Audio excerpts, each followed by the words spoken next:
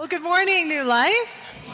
It's just so great to be with you. I love this church so much. Every time I come, my spirit feels strengthened and encouraged, and I just continue to be blown away with how God uses you to love and serve this city. So thank you so much for having me here with you this morning.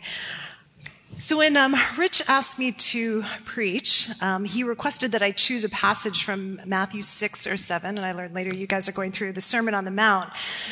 And as I read through those chapters, in particular Matthew 7 through 10, jumped out at me. Is this working? Here we go. And it says this: "Ask and it will be given to you. Seek and you will find. Knock, and the door will be open to you. For everyone who asks receives, and the one who seeks finds, and to the one who knocks, the door will be open. Or which one of you, if his son asks him for bread, will give him a stone? Or if he asks for a fish, will give him a snake? If you then, who are evil, know how to give good gifts to your children, how much more will your Father in heaven give good gifts to those who ask him?" Now, on first glance, this sounds pretty amazing, right? It sounds kind of like having your own personal vending machine. So I just put in a prayer, I press A7, and boom, out comes a Kit Kat. That's my favorite candy bar, by the way. I put in another prayer, hit B3, and boom, out comes Twix. It's good stuff. That's my second favorite candy bar in the world. Because it says, ask and it will be given to you. Seek and you will find. Knock and the door will be open to you. For everyone who asks receives, and the one who seeks finds, and to the one who knocks the door will be opened. It sounds pretty straightforward, right? It sounds like Jesus is saying, just ask whatever you want, and God will give it to you because he's a good father who loves his children and loves to give good gifts to them. I mean, that sounds pretty good to me. But here's the thing. If you have lived your life, just even for a little bit in this world, you know that there are many times when you ask and you don't receive. When you seek and you don't find. When you knock on that door and it does not open to you. Maybe you pray for a loved one to be healed. And, I've prayed for people before, many times over the years, and I've seen people miraculously healed. And sometimes you pray for someone and they're not. Maybe you have a child who is struggling and you don't know what to do and there's just no end in sight. Maybe you long to share your life with someone and yet you're still single. Or maybe you're married and your marriage is going through a difficult time and you don't know what to do. I could name 1,000 different scenarios of times when we ask and we do not receive. So how do we make sense then of this passage when it seems to run so clearly counter to our lived experience? So I wish that I had an answer, but I don't. I have to be honest with you. I don't have an answer. But what I have is a testimony. And when I read this passage, the thought came to me that I should share it with you this morning. And so I asked Rich if that was okay to do instead of preaching a sermon, and he said yes.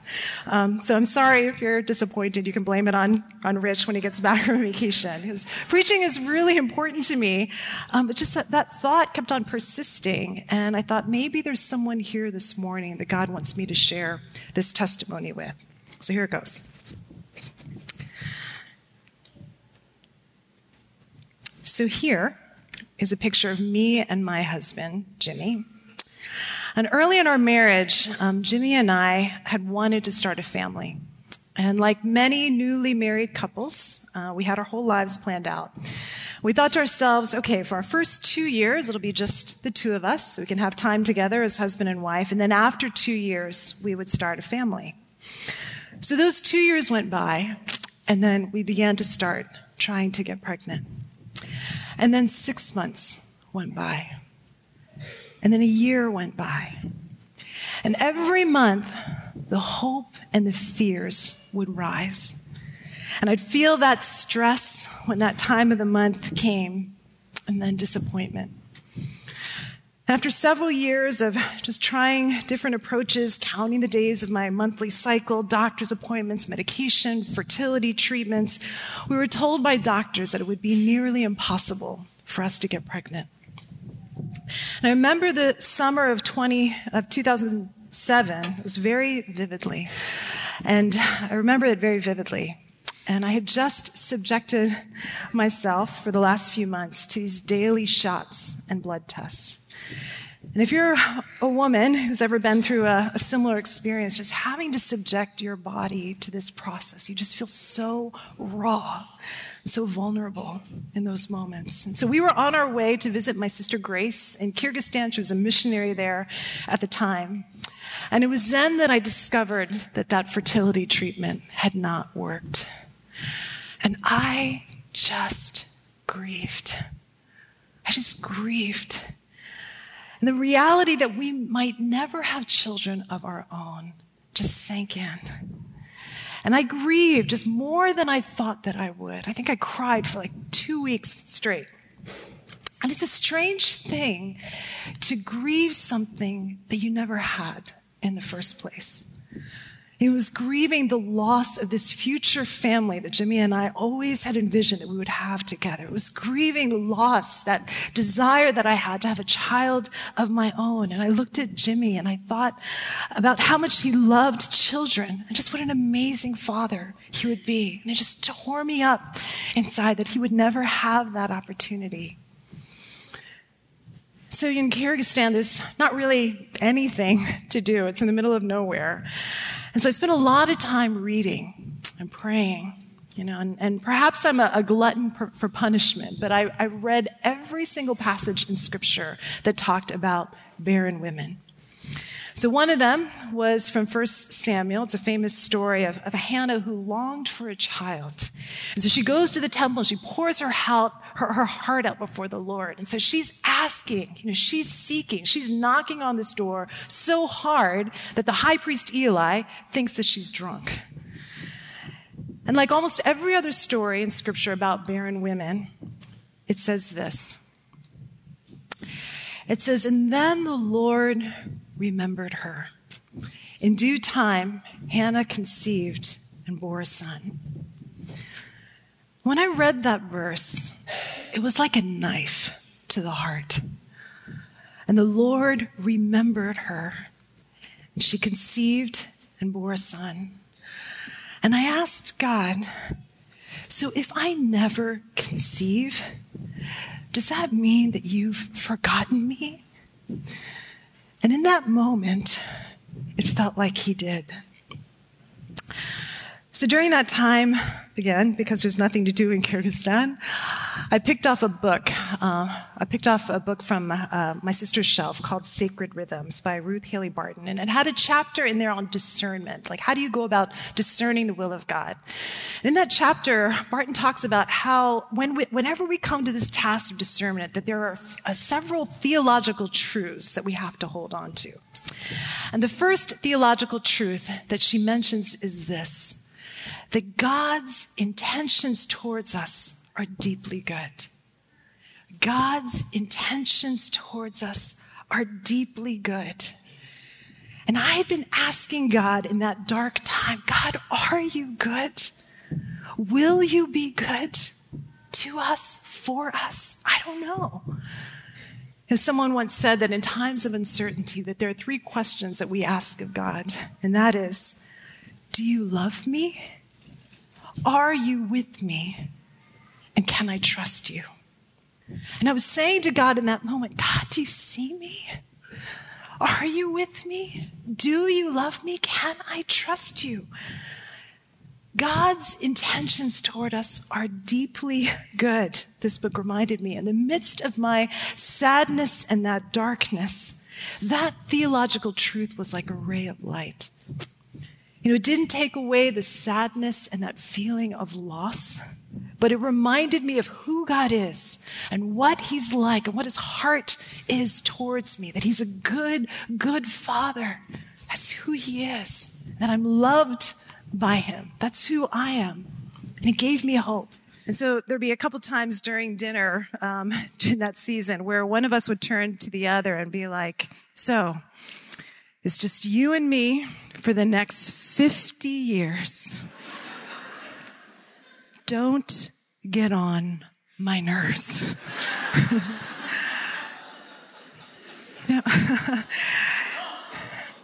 Sadly, that has not been the case since then. But, it made us realize that we had space in our lives to be family to people who don't have family. To support our friends and our family members who had children, to be in relationship with their children. And I remember us saying, going on a walk in Kyrgyzstan and saying, it's going to be really important that we're in community with children.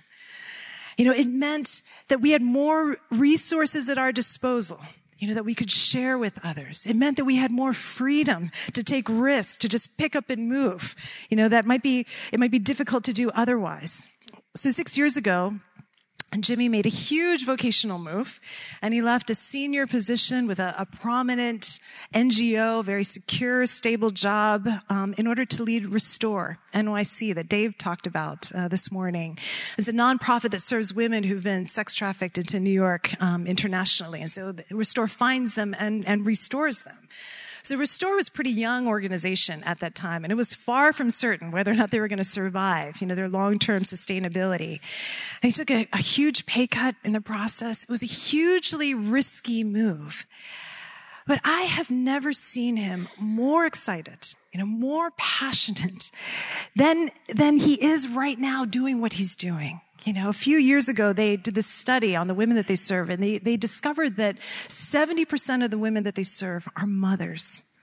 And mothers are more vulnerable to being trafficked because mothers would do anything for their children.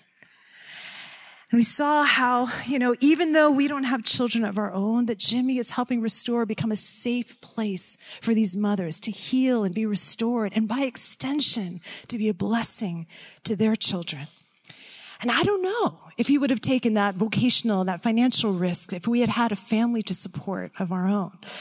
I don't know if I would have been ordained as a priest, if I'd be standing before you right now. Now, I'm not suggesting that somehow these things make up for not having a child. And nor am I suggesting that if you do have children, that these things can't be true of you.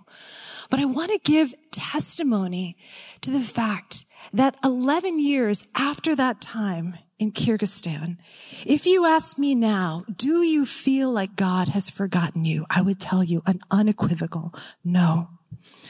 We still don't have that desire of our hearts, but I can testify that I have experienced God's goodness and faithfulness and love in such a way that I could only say that my cup is overflowing and not empty. And the Lord remembered her. And I said earlier that that verse was quite painful for me to read during that time in Kyrgyzstan. And this Hebrew word for remember, it's a zakar. It's got a range of meanings. And sometimes it can mean mental recollection, like your memory. Sometimes it can mean verbal recollection, like if you're reciting something that you've learned. But it also has this relational aspect to it. So throughout the Old Testament, time and again, Israel is exhorted to remember. So for example, in Psalm 105:5, it says, remember the wonders he has done, his miracles and the judgments he pronounced. O descendants of Abraham, his servant. O sons of Jacob, his chosen ones.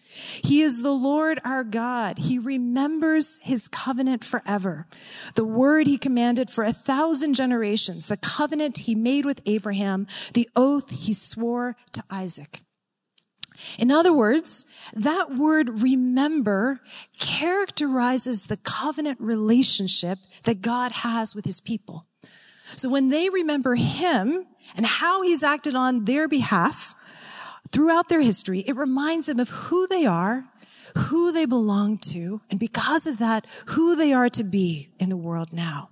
The God of their past is the same God of their present. And that means that he's the God of their future. And that's why they can face the future with faith and with confidence. And when it says that he remembers them, that he remembers the covenant that he made with them, it means that he is acting in a way that is consistent with his covenantal character of love and mercy. It means he sees them, that he is faithful to them, that he cares for them. It means that he has not forgotten them. As it says in Isaiah, the Lord says, can a mother forget the baby at her breast? Even if she forgets, I will not forget you. Your walls, your face, your life is ever before me. That is the heart of the covenant God. He remembered Hannah, the simple woman who just had a simple desire to have a child. And she made her request known to him. And that child grew to become the greatest prophet in Israel, who anointed its first king Saul and anointed its greatest king, David, who was a forerunner of that even greater king, Jesus, the Son of God. And Hannah's simple story was woven into the even greater story of God's plan of redemption for the whole world. Like that day in the temple when she was pouring out her heart before the Lord, she would have never dreamed of that happening. So a few years ago, a young woman who I'll call Sarah showed up at All Angels. She grabbed my arm after church and she said, so I've been having dreams about Jesus, and I figured that I should probably go to church and learn about him. And she'd been a drug addict and an alcoholic, but she'd been sober for the past few years. She was trying to get her life together. And her mother had abandoned her when she was very young. She had a relationship with her father, but he was having troubles of his own. And she'd been bounced from relative to relative to relative. And she nearly destroyed her life with drugs and alcohol. But here she was trying to find her path and find her way back to God. So we began meeting every week to pray and to study the Bible together. And it was just amazing to see. She had a gazillion questions about Jesus. You just see God giving her understanding about who Jesus is. And over the next few years, she enrolled in school. She graduated from a nursing program. She got a job. And at our parish retreat, I had the privilege of baptizing her in front of our whole church family. So a few summers ago, my family, my parents, my sisters, their husbands, and all of their kids came together for a reunion. And we had this wonderful day when my 12-year-old nephew at that time, David, was being baptized by my dad and by his dad. And my dad was in the middle of giving this family devotional, just encouraging David and his life in Christ. And it was so wonderful sitting there. You know, my parents surrounded by their children and their children's children. And in the midst of this really joyful day, I felt a pang of sadness when I realized that I would never have a moment like this. You know, like I would never sit here with my children and my children's children and baptize the next generation of Christ followers. And in that moment in that pang of sadness, you know, I felt the Lord speak to me. And he said, Christine, I've called you to be a spiritual mother to women like Sarah, you know, to people who've never had mothers of their own, you know, who need someone to show them and reveal to them my love. And it's funny because when a woman becomes ordained as a priest in the Episcopal Church, you know what they call her? Mother. And it's actually a little weird for me when people call me mother, so please don't call me that. You can just call me Christine. You know, right now, Jimmy and I, we're in this season of our lives. We're both in our mid-40s. We're surrounded by good friends. We have a wonderful family. We're active. We're thriving in our vocations. And our lives feel really full. We're so grateful for the lives that God has given us. But at the same time, it's not like we grieved once in Kyrgyzstan and then never again. Right? It's not like we're suddenly done with that. It's a process. You know, and we're very much aware that though we generally feel okay about it at this point in our lives and not having kids, that it may get harder as we get older. And especially in our later senior years of life, questions of who's going to take care of us? Will our lives feel sad and empty without kids? Will we feel regret, that we didn't exhaust all of the options, that we decided not to pursue adoption? And that's a whole other story that I won't get into now. We don't know what the future is going to be like. And so what we do today is that day after day, month after month, year after year, we throw ourselves on the love and mercy of the God of the covenant who is faithful to us. The Lord remembered Hannah. And you know what? He remembers Christine. He remembers Jimmy. He remembers you. And I don't know why things happen the way they happen for one person and not another. For every Hannah who conceives, there's a Christine who doesn't. For every loved one who's healed, there's another loved one who's not healed. And yet, God is the same God of both. He's the same God of both. The God whose intentions towards us are deeply good, who always remembers us, even when the end result is different. The God who weaves our little stories of joy and pain and loss and abundance and grief, and he weaves them in to his larger story that is also full of joy and pain and loss and abundance. He's with us. Yes, I confess that on my way here this morning, I was a little self-conscious about sharing this testimony with you. Because there's so many important things going on in the world right now, right? There are people who are being separated from their families, kids separated from their parents at the border. There are these huge geopolitical events that are happening in our world, these issues that affect our communities and our nation. And it can feel kind of self-indulgent to talk about unfulfilled desires and longings and fears. And maybe it can come across like we're being self-absorbent, too much so, just out of touch when there are bigger and more important things, bigger and more important fish to fry. But that's the amazing thing about God. As Jesus tells us time and time again in the Gospels, that he's the God of the universe who cares deeply about the world, and he cares deeply about each and every one of us as well. Imagine like that little child in the story that Jesus is telling, and he's going to his parent because he's hungry and he's asking for bread. And imagine that parent being like, don't you know there's a war in Syria happening right now? Don't you know there's refugees and don't have homes? Don't you know about the racial tensions that exist in our country? Where's your social consciousness? No dinner for you tonight. Here's a rock. No parent would ever say that to their child. And Jesus says, then if you, though you're evil, know how to give good gifts to your children, how much more will your Father in heaven give good gifts to those who ask him? And in Luke's gospel, Jesus speaks even more specifically, and he says, how much more will your Father in heaven give the Holy Spirit to those who ask him? And as I close, that's what I want to do this morning, to ask God for the Holy Spirit to come.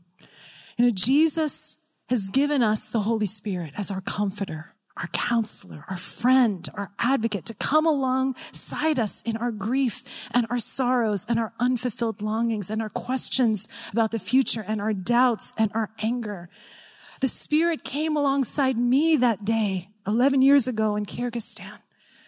The Spirit comes to me now, and I have confidence that because he's the faithful God of the covenant, I can face the future. And that if and when that day comes, when I grieve again, when those times of darkness come again, that I can be confident the Spirit will be with me then and walk with me.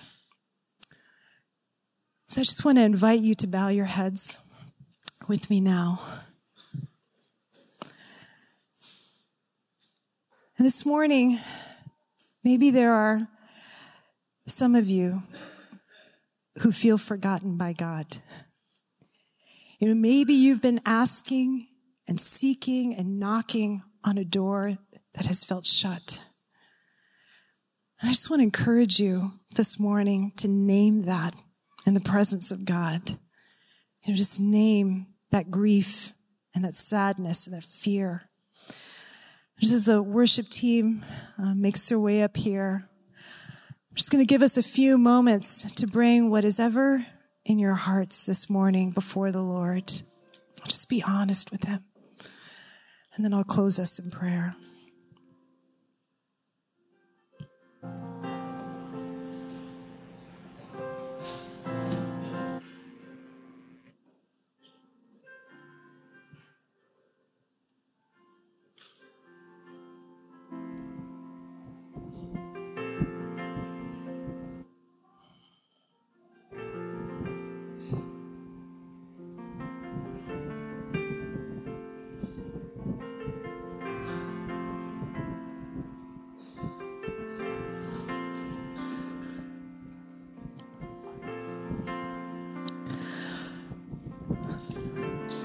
Come, Holy Spirit.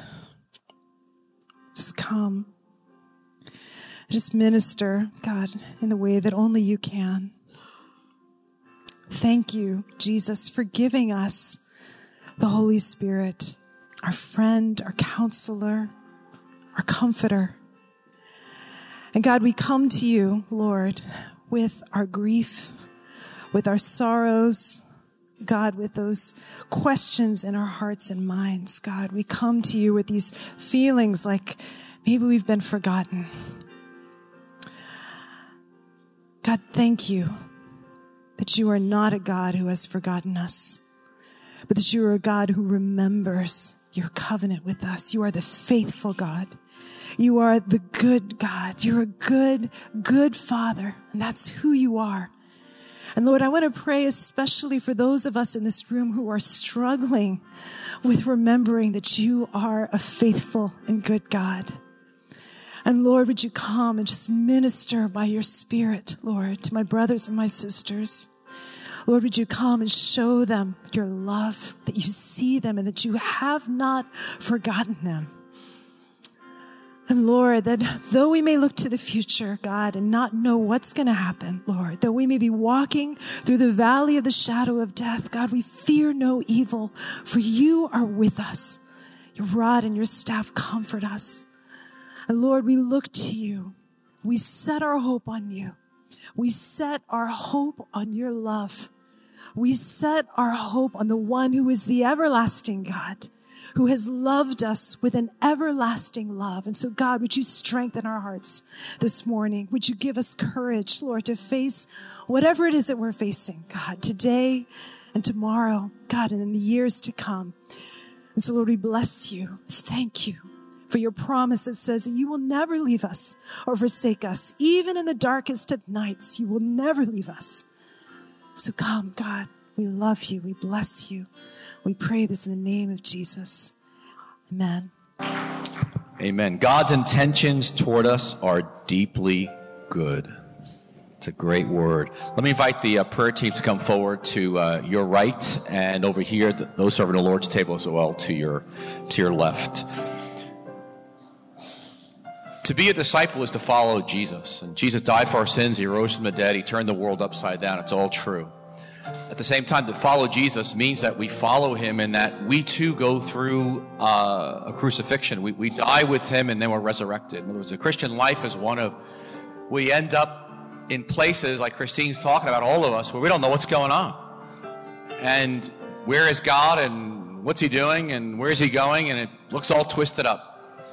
And these are the moments of the deepest, most profound transformations in our lives. It's not in our great successes, it's in our valleys, and it's in those moments where we just wonder if we're going to even make it. And so as we close here, I want to invite you to turn towards Jesus and not away from him.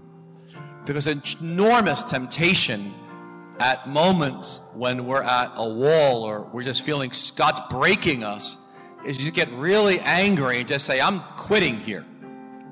The great news is you may quit on Jesus, but he's not quitting on you. And he's going to keep pursuing you and coming after you and calling you friend, because his intentions towards you, he loves you and he is deeply good. And his future for you is deeply good. And you may not see it, and I may not see it in the big story of God he's working out in history. But somehow our little stories work out in his big story. And our little stories are really important. So let me invite you as we close here. If you need prayer, because we need each other to make it through this. I mean, you're not going to make it alone. We need the Holy Spirit's power, and we need each other. So that's why we have these prayer teams every week to come and receive prayer. And I want to encourage you to come and receive prayer before you leave here today, because so God can infuse power into you to stay with Jesus when everything in you wants to run.